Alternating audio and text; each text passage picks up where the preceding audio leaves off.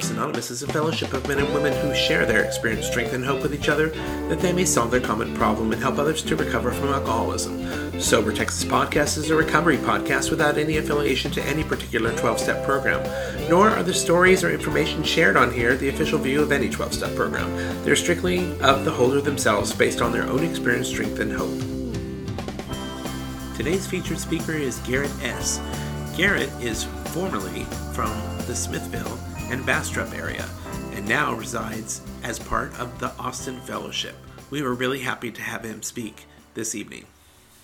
So one of the great things about saying yes to opportunities that come up in Alcoholics Anonymous is that sometimes you get to go to different destinations and meet alcoholics you might not otherwise meet in your normal meeting that you go to every week. And so I was up in Oklahoma City visiting some friends in the fellowship there, and I was sitting across from a guy, and we were having dinner at some TGI Fridays or some place like that, and we got to talking, and I said, I'm from Austin. He's like, no way, I'm from Austin. I was like, what? We've never met. And so we got to chatting, and then he invited me out to Smithville to meet and hang out with his fellowship.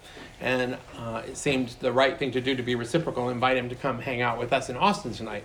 So what I can tell you about Garrett, our speaker tonight, is, to me, he is amazing. He puts himself out there. He is in service. At times, I don't know he's entirely comfortable, but he does it anyway. And I admire people like that, because wanting to and willingness are not the same thing. And if you can break through the wanting to and get beyond that to become willing, you can do anything. So I give you Garrett S.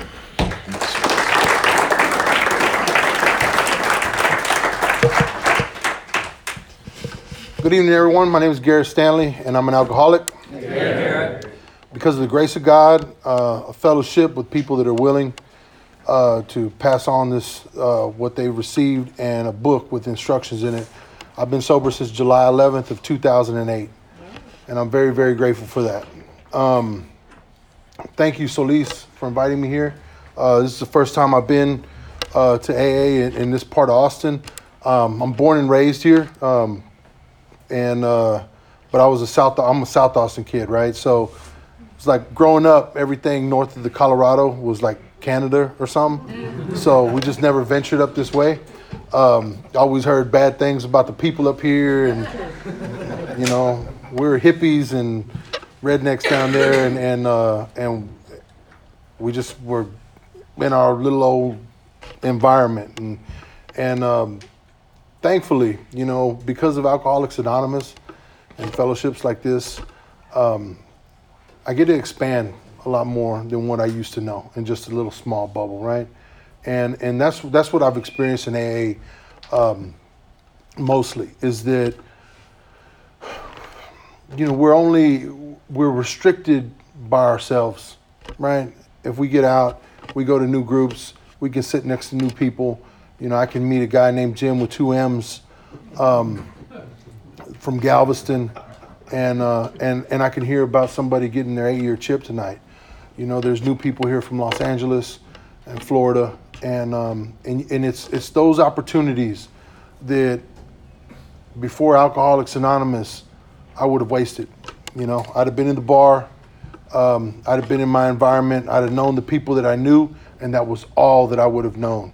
I wouldn't have been susceptible to learning new things and meeting new people and understanding and getting the perspective of the world around me that I have today. As I said, I sobered up in 2008, so I just got a little bit over 11 years this past summer. And it's very important for me to always talk about, when I have the opportunity and the honor to talk, about where I'm at today in Alcoholics Anonymous and where I'm at now in my life, because that has changed. It's changed a lot over 11 years. It wasn't always this way or that way or any other way. And I used to see these things on the wall, and one of these things was like, this too shall pass, right? And I just used to think that was so hokey, right? Like, this too shall pass. And people always say that, like, when you're going through like something really bad, they're like, oh, don't worry about it, this too shall pass. My first sponsor used to say it when things were going really good. He'd be like, don't worry about it. this too shall pass. And it would. It would. And usually that looked like, I've been engaged in Alcoholics Anonymous several times. I got a friend, Gary K. from North Texas, that tells me after 4 times, you just have to say several. So I've been engaged several times in Alcoholics Anonymous. And my sponsor no longer feels the need to tell me that this too shall pass. He just makes that understood from the beginning. You know, when I come to these things and I sit and I listen to people speak and talk and share their experience, strength, and hope,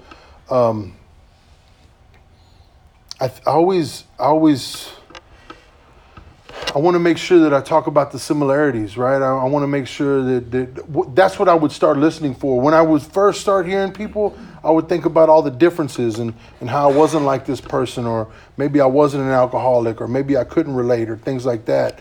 And for me, I've been sober longer than I drank, you know? So I don't talk too much about my drinking, but I do talk about it some, because I feel like that's how some of us identify. And welcome to the newcomers. You know, I'm glad you're here. I was terrified when I first came to Alcoholics Anonymous. It looked a little bit different than this, and I'll tell you all about that later. It looked a little bit different than this, but I absolutely didn't feel like this is where I needed to be or where I wanted to be. And one thing that Solis just said, you know, wanting to and being willing, man, what I found out in Alcoholics Anonymous is that if I pray and I ask God to give me the willingness to do whatever it is, you know what I mean, to be of service, to be a sponsor, to do these steps, to go forward in the next day, if I'm just willing to participate, if I'm willing to say, God, you know what, you take this, you do this, things work out. I don't necessarily want to. I'm lazy. I'm a lazy individual. I don't want to most of the time. Like, I don't want to go to work every day. Like, I want to hit the lottery, but I don't play it. You know what I mean? But that doesn't mean that I don't want to hit it. You know what I mean? It's like, I just kind of like, man, one day I'm going to hit that lottery. And they're like, when are you going to play? And I'm like, I don't know. You know, I don't know if that's financially responsible to me to do right now. But like I said, I'm born here in Austin. My father, he's a retired Master Chief out of the Navy. And my mother is, she was his secretary at the recruiting office here in Austin. And they met, and he was 42 and she was 20 when I was born. So there might have been some alcohol involved in there somewhere at some point in time. And I grew up in a home that I didn't think was odd. I didn't think there was anything odd about my family because it's what I knew. My mother and my father both drank heavily. They just drank. Everybody drank. Everybody in my family drank.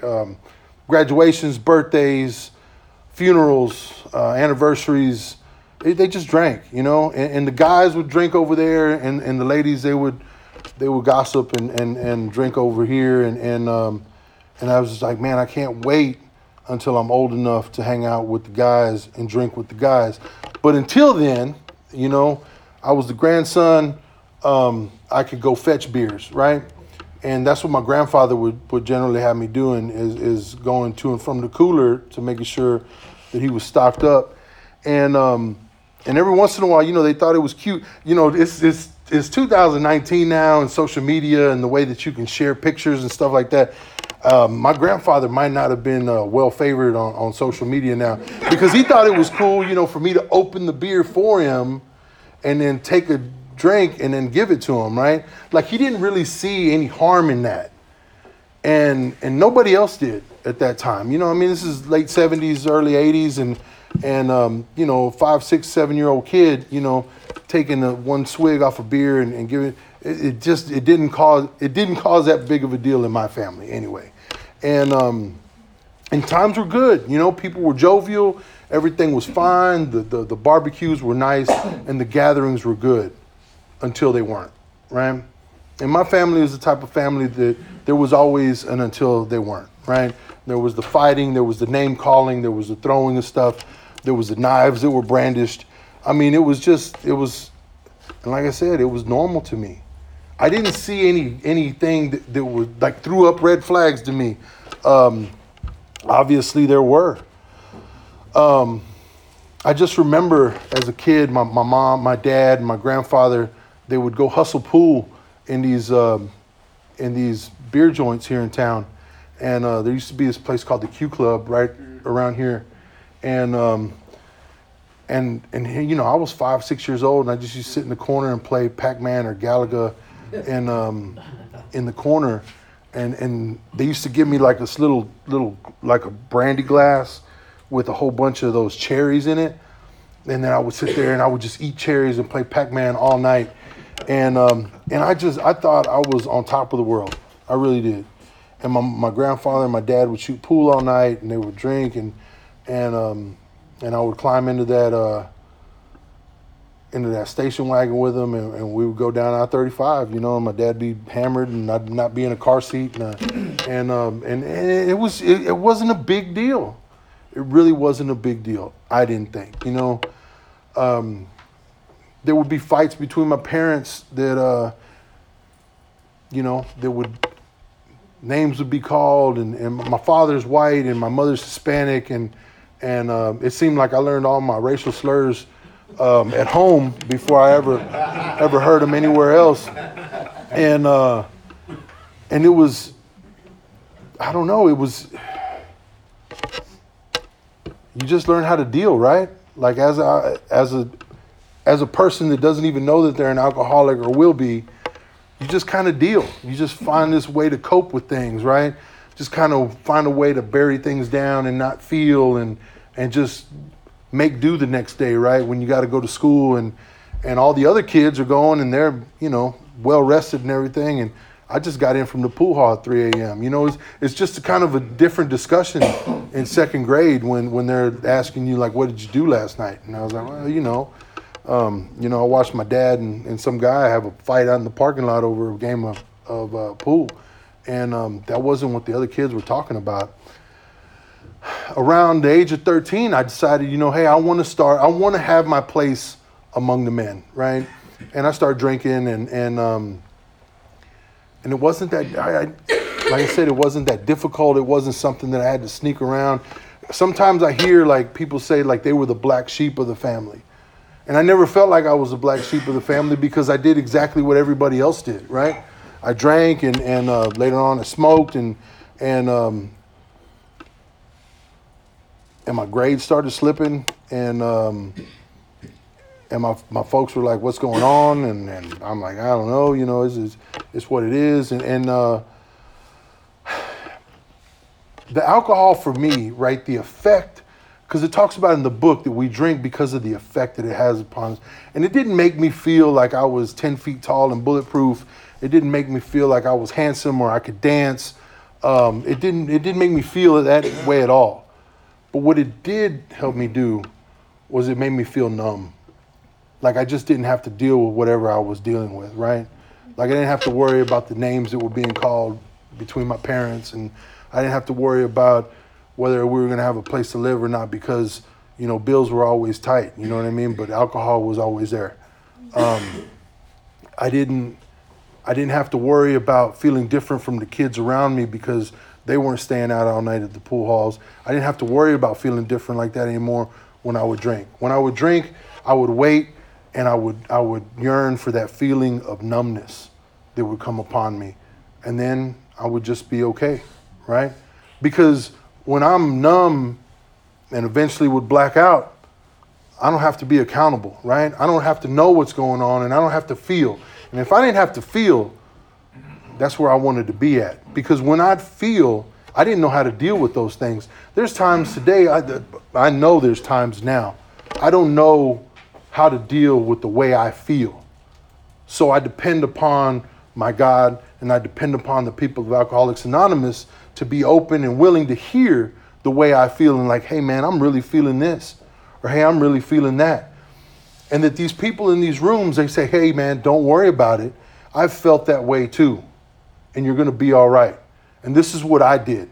And how about we try this way of doing things and see how that works out for you? Because see, what happens for me before Alcoholics Anonymous is that I don't ask people and I don't talk to people and I don't reach out and ask for what do I do with the way that I'm feeling. Instead, what I do is I hear these voices in my head that tell me to do these things. And these things are not the things that I need to be doing, right? And then around that time too, you know, I discovered girls, right? And man, it was downhill from then. You know what I mean? Because that became everything. You know, that at the age of 13, drinking and females was all I wanted to do. That's all I wanted to participate in. That's it. That was it. No more school, no more doing right, no more doing anything. I wanted to be around the women and I wanted to be around the older women because they can drink, you know? And I did what any self-respecting 13-year-old would do at that time that didn't have a job. I would start stealing. You know, I'd start stealing cars. I'd start robbing. You know, I'd, you know, terrorize the people around me. And there came this time, me and this guy, we'd been running around for a while together. We're pretty good friends, you know, when you're 13. And, he spent the night at my house. I ate dinner with his parents, you know, that kind of stuff. I mean, we did stuff together. We went to the movies and snuck out and went and met up with the girls in the back alleys and all that kind of stuff. And what happened was we fancied over the same gal, right? And that's never a good thing, you know? And for me, one of the ways that I would combat feeling different and feeling inadequate or not a part of or equal to, right, is that I would fight.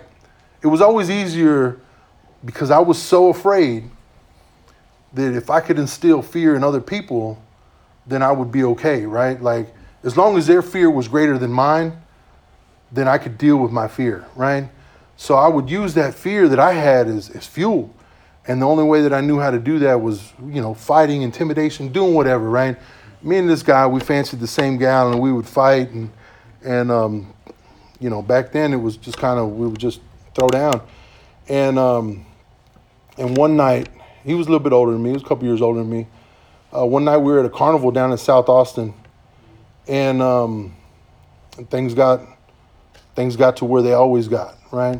And we're throwing down, and one thing led to another, and at the age of 13, I pulled out a firearm and I shot this kid, and he was 15 and he died. And I was arrested. And here's the thing that still strikes me today, 26 years later, is that at that point in time, like, here's a kid, the only son of his mother and father. He was going to the liberal arts program there at Johnson High School, and he had the whole world ahead of him, right? And his life has been extinguished, and all I could think about is, man, my life is over, because it's always been about me. It's always been about me and about how the world doesn't treat me right, or if I only had a shot, things would be different, or if people would just leave me alone and let me be, everything will be all right. They locked me up. I went to the juvenile there in Giddings for a while, for a couple years, and I would love to say that in that process of being incarcerated, that you don't have opportunities to grow and be different and change your path in life. That's not the truth. For me, there was every opportunity in there, right? You can go to college, you can get your GED, you can go to school, you can do whatever you want to do, you can learn trades, you can go to substance abuse and all those things. And at that time, I knew, I had a feeling that alcohol may be affecting my life in some form or fashion, right? I had a feeling that maybe alcohol was what I was using to treat all the things that were going on in my life. That was my God. And there were some, further examples of that because I learned how to make hooch real well. Because when you're locked up, it's not like you're just totally removed from any opportunity to drink, right? I'm a determined alcoholic. I'm going to find a way. If there's a will, there's a way. And I would find that way. And I became very proficient at making hooch. And they had these, they had washer and dryers in there because you had to do your laundry. If you cook it in the dryer, right? If you cook your wine in the dryer, that exhaust pipe in there will take the fumes out, so the whole place don't smell like wine. You know what I mean? And I knew that, so I would always look for the job assignments to where I was going to be around the clothing or the mops or whatever, and I was going to have to do the washing and all that. And so I drank regularly in there. And like I said, I didn't drink because I wanted to feel better or have a good time in there, but I just knew that I wasn't going to be able to sleep unless I could pass out. And that's what I would do. You know, I would wait that week for that wine to cook, and as soon as it would, I knew I was going to have that first good night's sleep. I was going to be able to pass out, and the blackout would settle over me, and I was going to be fine. My sponsor tells me it doesn't take a genius to get out of jail, it just takes time, and eventually they let you out, right? And they let me out, and when they let me out, I had the same tools that I had before. I had the same coping mechanisms. I had all that stuff, right? They gave me opportunities. They said, get a job. We'll help you get a job. There's placements. There's programs. There's all these things that we can do to help you become a productive citizen. And I passed on all of them. I said, no, thank you. I got it. I'm good. And I started doing the same things that I'd always been doing because I couldn't make it good. I couldn't make it right. I couldn't make the pieces come together. So I would start stealing, robbing, selling drugs, doing all those things, right? That I thought everybody did, you know? Everybody I knew did them. And I started messing. I fell in with the same group of people that I ran with before. Some events transpired, and I find myself knocking on someone's door on the middle of a March day. And when they answered the door, I pulled out my gun and I shot them 7 times. And I remember walking back to my truck at the time and driving, and I remember just thinking, I was 17 years old, just turned 17, and I was driving around thinking, this is it, you know. Austin was a small town at the time. I mean, I think we had like 100,000 people at the time, and I think there was maybe like 4 or 5 homicides a year. You know, crime wasn't crazy. I just remember driving around thinking the cops are going to pull me over, and I'm going to pull this pistol out and wave it around, and they're just going to be done with me, you know. And that's how it's going to be over with, you know. And then they're going to write big news stories about me, and I won't be on the news, and you know, I'm a big deal in my own mind, you know.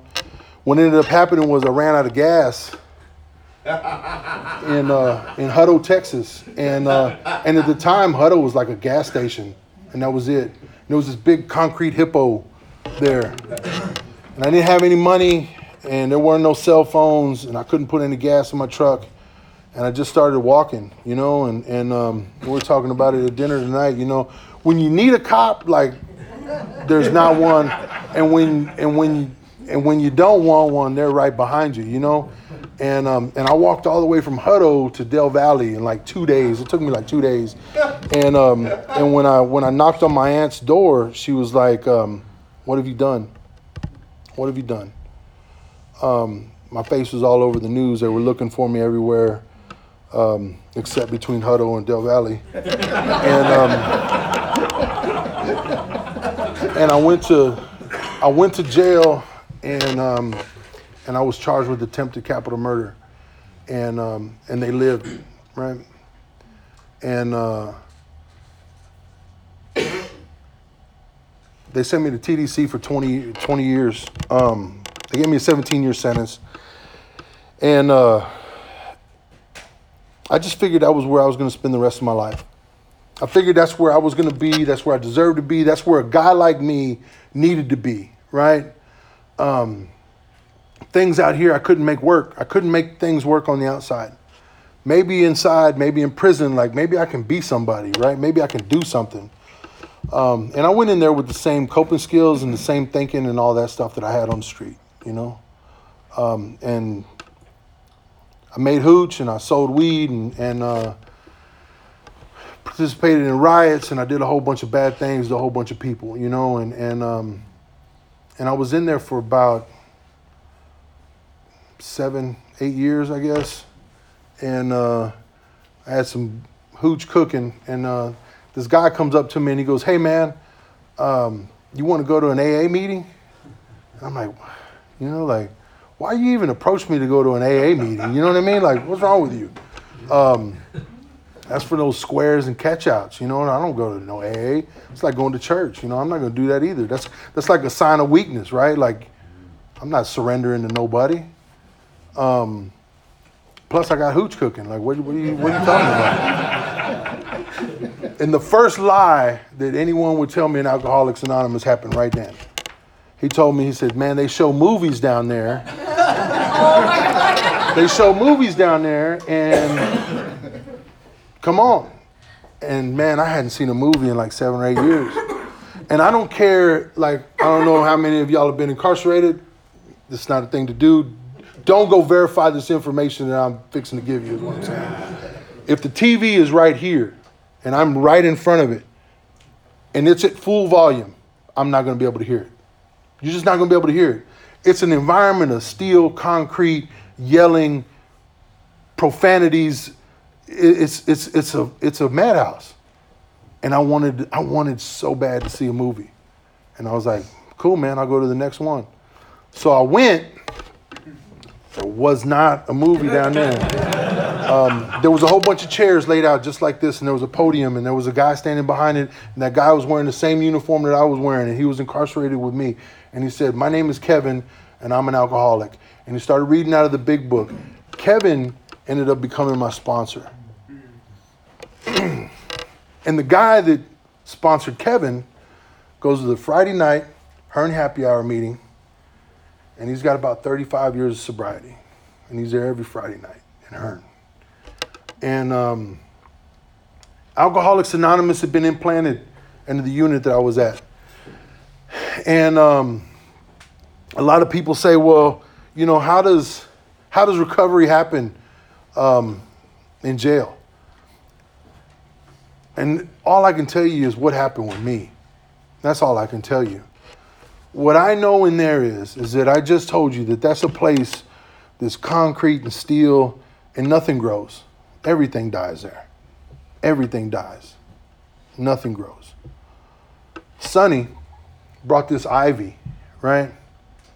And that ivy grew, and it was huge.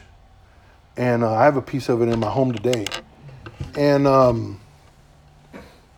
Sonny brought AA to the Luther unit. And he started sponsoring a couple guys, and those guys started sponsoring a couple guys, and those couple guys started sponsoring other guys.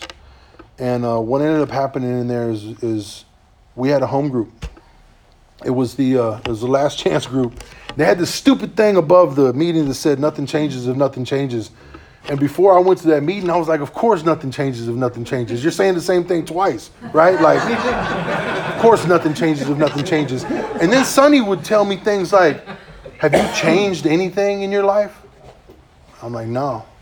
And he's like, but every day when you write to your mom, when you hug your dad, you tell them that things are going to be different, right? You know nothing's going to be different because you've done nothing different. And he used to cut deep, right? He just used to go for it.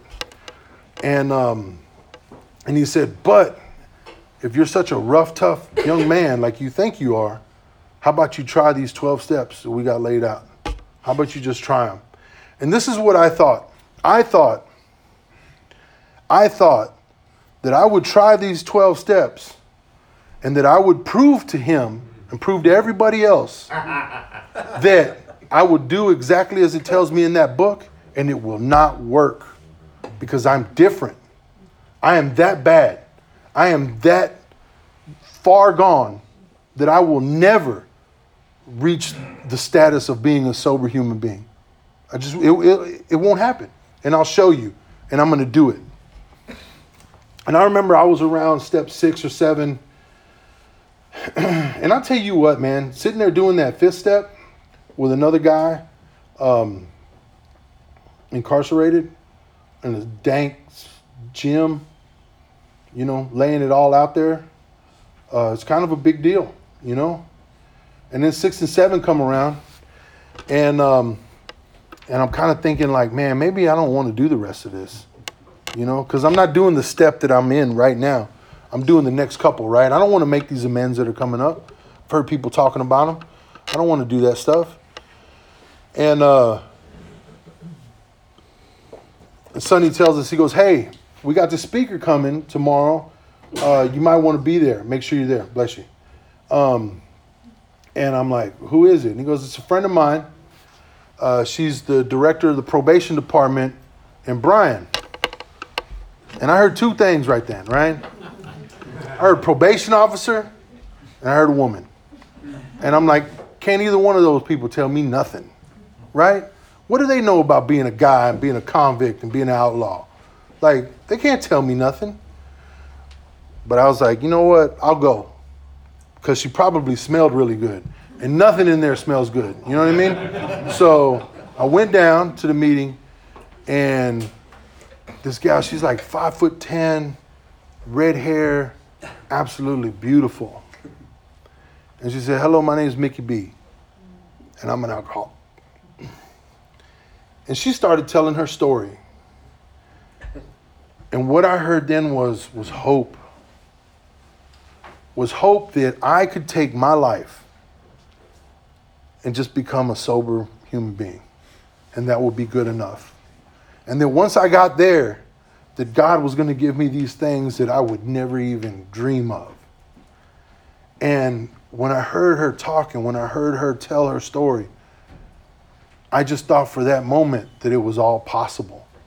That it was just a possibility, right? And that glimmer of hope got me through those rest of those steps, right? And here I am, working 12 steps in prison.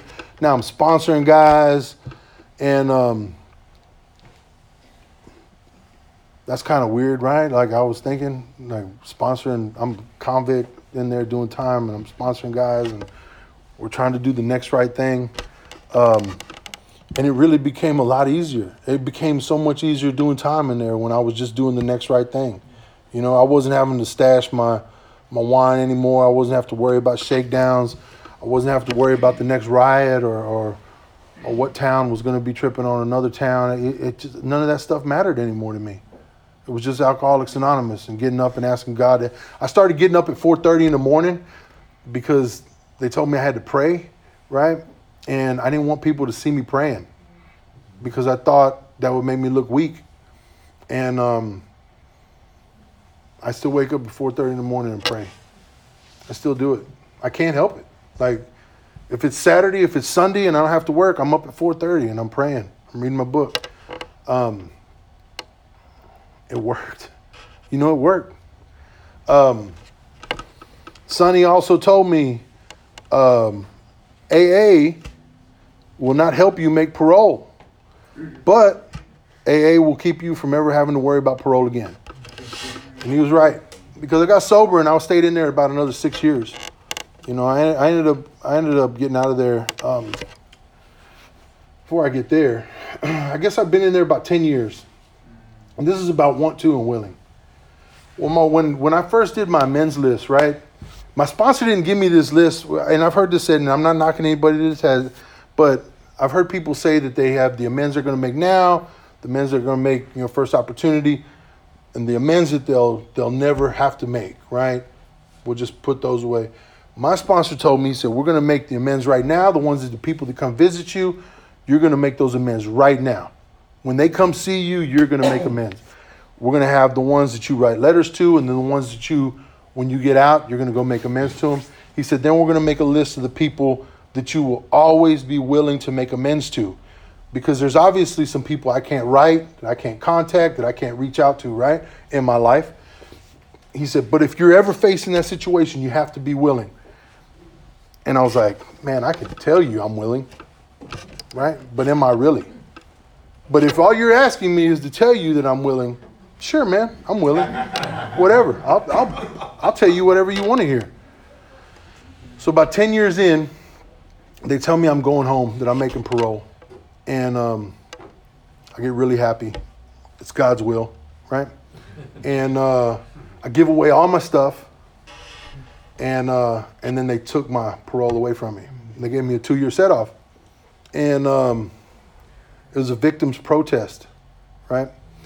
Some people got together and said, we don't think that Austin, Texas is going to be safe if Garrett Stanley's walking around, and we don't want him coming home. And the state of Texas said, that's easy enough. We'll keep him where he's at. So about 9 months after that happens, they bench warrant me back to Austin. I hadn't seen Austin in 11 years, and I'm driving in on 71 in the back of a van, and I see the Frost Bank Tower, and I'm like, oh, man, what is that? Right, because when I left, there wasn't nothing but the Capitol. That was it. We didn't have a skyline in Austin. And they got me downtown at the courthouse on San Antonio Street, and I still don't know what I'm doing. And I'm sitting in the judge's chambers, handcuffed and shackled. And in walks the father of the kid I shot. And all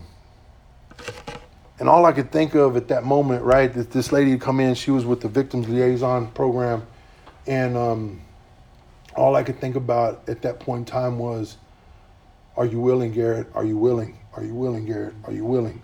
Are you willing, Garrett? Are you willing? And because here's the deal, it's like I thought these amends through, but I thought I'd never have to do them, right? Like I didn't really think it would ever happen. It wouldn't be real. There's a part in the big book, right, where it tells you if you're not diligent about these steps, you know what I mean? You're going to drink again. And at that point in my life, I so badly did not want to drink again that my willingness exceeded my want, right? I didn't want to do it, but I was willing. And we sat there and we had a long conversation. I was able to make those amends to the best of my abilities. And 9 months later, I was released. I don't know if that had anything to do with it. I don't know. But I came home, and while I was in there, and after I'd sobered up, went to college, got a little associate's degree, went to electrical training, got a whole bunch of certifications as an electrician, got home, like in 6-7 days, I had a job, right? Had a driver's license, had a job. Sonny made me construct a plan, right? He's like, you can't get out without a plan. You've got to make a plan. So I sat there and I started making a plan. Okay, I got to go to the Social Security office, got to get a Social Security card, got to go to the driver's license office, get an ID card, do all these things. I got to go back, get a driver's license so I can get to and from work. I got to buy some tools, blah, blah, blah. It's like, how am I going to get any tools? I don't got any money. Man, when you're in college, like credit cards just send you like credit cards, like they just send them to you. So I charged all these tools that I was going to use as an electrician, and then was just like, I'll pay it back, when I got this job. So, bam, 6 to 8 days, I'm out. I got a job, right? And I'm carrying around this little GPS thing with me, bracelet on my ankle, and I really start doing a good job. I really start doing a good job. I'm waking up in the morning, I'm praying, I'm meditating, I'm calling my sponsor. But I'm on house arrest. I can't go to meetings yet, right? Parole office thought, AA, they really can't track you, right? Like those cards, they really can't track you. They don't know who that signature is, right? But I'm on the GPS, I'm on all this kind of stuff. I have to go to programs that can be monitored attendance-wise, right? And they're not AA. They're not AA. I don't know what they are, but they weren't AA. And so I wasn't going to meetings, but I was going to work, and I was knocking it out of the park. I bought a house, and I was really doing well. And I guess it was about 6 months in, and I just started thinking, man, Gary, you're doing a really good job. You know what I mean? Like, this is everything you thought it was going to be. Got a truck, got a girl. And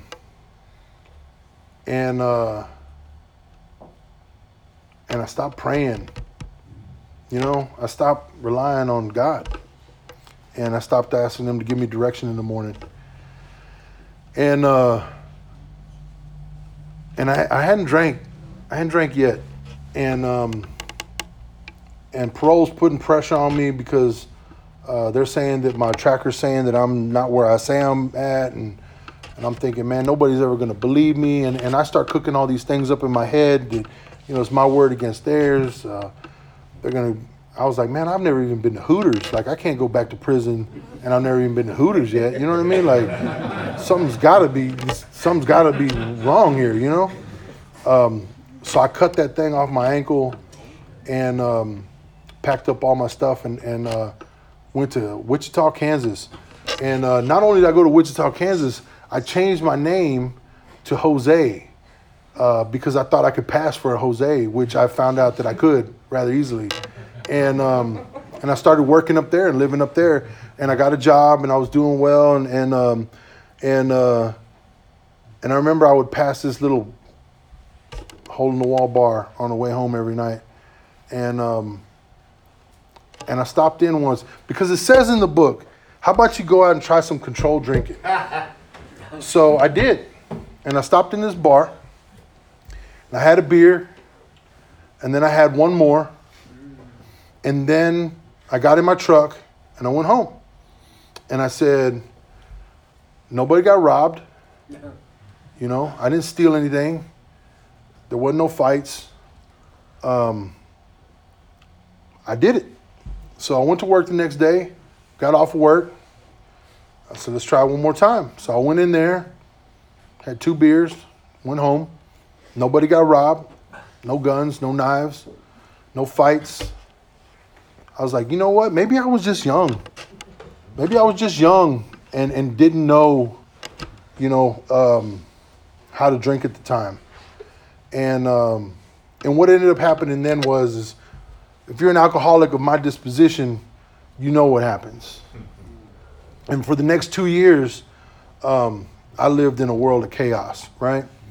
And I moved back to Texas, and I ride motorcycles and such, and raising hell. And finally, after 2 years, it's exhausting. It's so exhausting having to lie, cheat, and manipulate every day. It just really is. It will wear you out, because everybody is looking for you. You know what I mean? Not just the cops, but everybody's looking for you. And you've got to hide from everybody. I can't answer to my own name anymore. I remember I was walking through a club of the Gentleman's Variety, and somebody said, "Hey, Garrett," and I almost turned around and then just kept on walking. And all I could think was, get to the front door, get to the front door, get to the front door, get to the front door, because I couldn't let anybody know where I was at. Because, of course, they had warrants out for my arrest and all that stuff. And I don't know who it was that called my name, but I knew I had to get out of there, right? And 2 years later, I'm just exhausted. And I'm in Bastrop, and I'm riding motorcycles, and I get pulled over by this cop because my bike was a little too loud. And he said, "Hey, I'm pulling you over. There's noise ordinance and this and that." And I gave him my driver's license. It had Jose's name and information on it. And he came back with a ticket and was going to send me on my way. And I said, "Hey, man, I got to tell you something." And he's like, "What's that?" And I was like, "That's not my name. My name's Garrett Stanley, and I've got some warrants for my arrest." I said, "If you'd like to put the handcuffs on me now, I'm okay with that." And he's looking at me crazy. He's kind of a smaller, really small, like Barney Fife looking kind of cop. Like literally looked like that.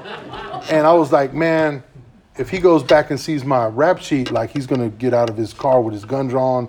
It might be too heavy for him. He might shoot me. And a couple minutes later, a bunch of sheriffs showed up and they took me to jail, right? And I was thinking, this is it. I'm going to have to go, do the rest of my time. It was about 5 years in prison. And that's not what happened. I went in front of the parole board and don't ask me how, don't ask me why, but they said, "We're going to give you another shot, man. And we're going to give you another shot, but you got to go to these AA meetings." And I was like, there you go. So I got online, the intergroup. I'm living in Bastrop, and I'm looking online, like, where am I going to go to AA meeting at? And this address pops up, this next door to my house. It's a little white house on Highway 21 in Page, Texas, and it's the Lost Pines group, right? And I just had to jump the fence. And I jumped the fence, and I walk in. Man, I look a little different now than I did then. But you just got to imagine, like, I had a bandana on my head, and I got my vest on. I didn't ride there, but I want people to know that I ride motorcycles, you know what I mean? And I want people to know I'm bad, you know? And I walk in, and this room is full of old people. Like, not even old like me right now, but like retirement old, you know what I mean? And they don't look nothing like me. They don't talk like me. They don't look like me. They don't drive vehicles like mine. They've got it all together, man. And they said, come in and sit down. And I did. And they hugged me and they loved me. And they walked me through the steps. And I lied to them. You know, I told them that I got sober in prison in 2000. And this was in 2008. And I told them I had 8 years sober. You know, so sometimes I tell the newcomers, like, if you want long-term sobriety, you know, just walk in and tell them you got a, you know, sober date 8 years ago. Nobody's going to verify it. You know what I mean? And they didn't. But let me tell you what happens with that. Is that over the course of the next 3 or 4 years, like, God started giving me things that were above and beyond anything that I ever thought that I was capable of having or possessing or wanting or needing, right? It gave me love in every aspect of my life. It gave me friends and family back. I mean, everything started happening for the good. But what happened is when you do that inventory and it asks you, man, is there anything that you need to be discussing with somebody immediately? That lie that you've been telling your home group and the people around you, when you start doing this program properly, it starts eating away at you, right? And for me, like, suicide became a better option than telling the truth. Because if I go in AA now and tell them the truth, they're going to kick me out. And if they kick me out of AA, where am I going to go? Because there's no referral system here. There's nowhere else to go to after this place. We are the last stop.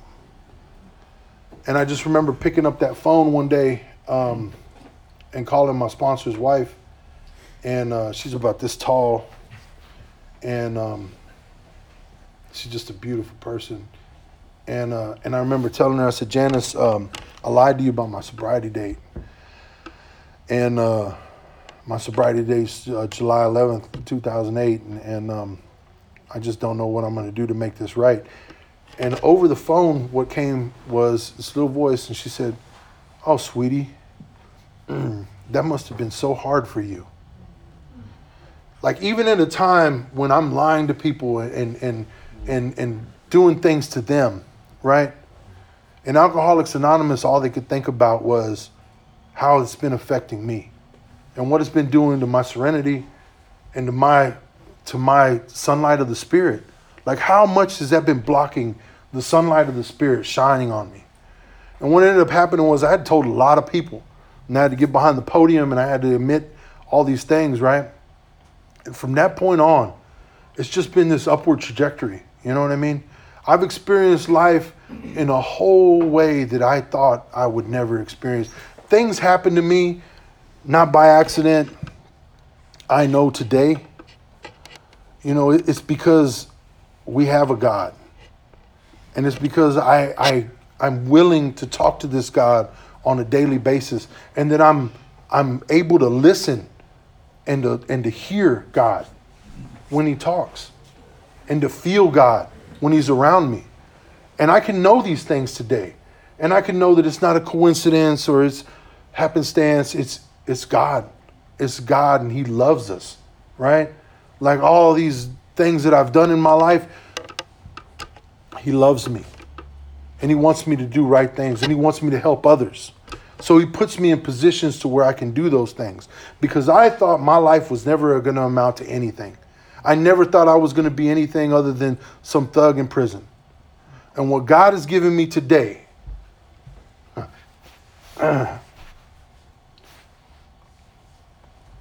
my father's 84 years old, and he's still a retired Master Chief, and he's a very proud individual. And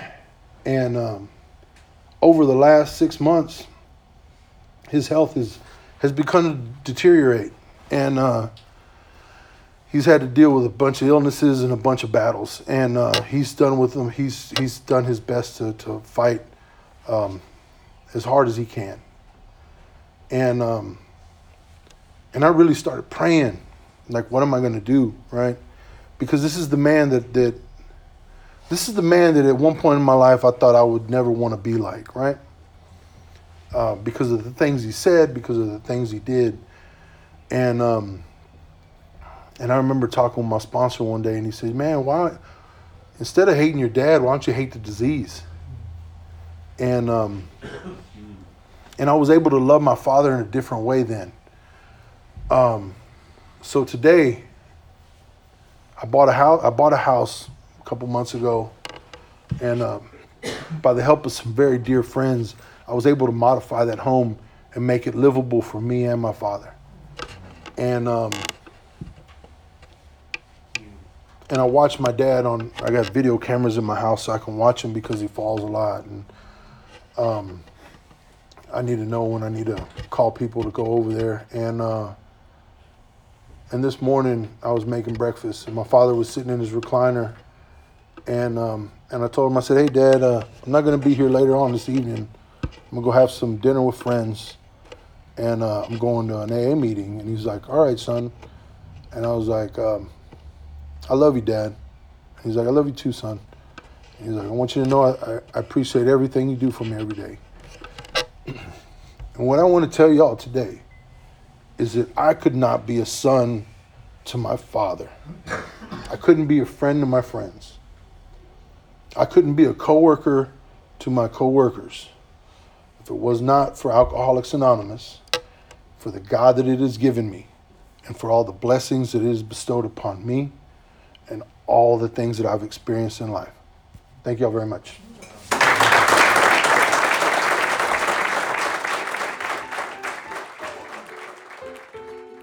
Thanks. We hope you enjoyed this episode of the Sober Texas podcast. Future episodes will have additional speakers, but we may also have interviews with folks in recovery on various topics, and informational episodes too. If you have a topic you'd like to see discussed on a future episode, or maybe a speaker that you'd like to hear featured, or maybe even interviewed, please contact us at sobertexaspodcast@gmail.com or 512-693-7865. Thanks again for listening, and have a happy sober day.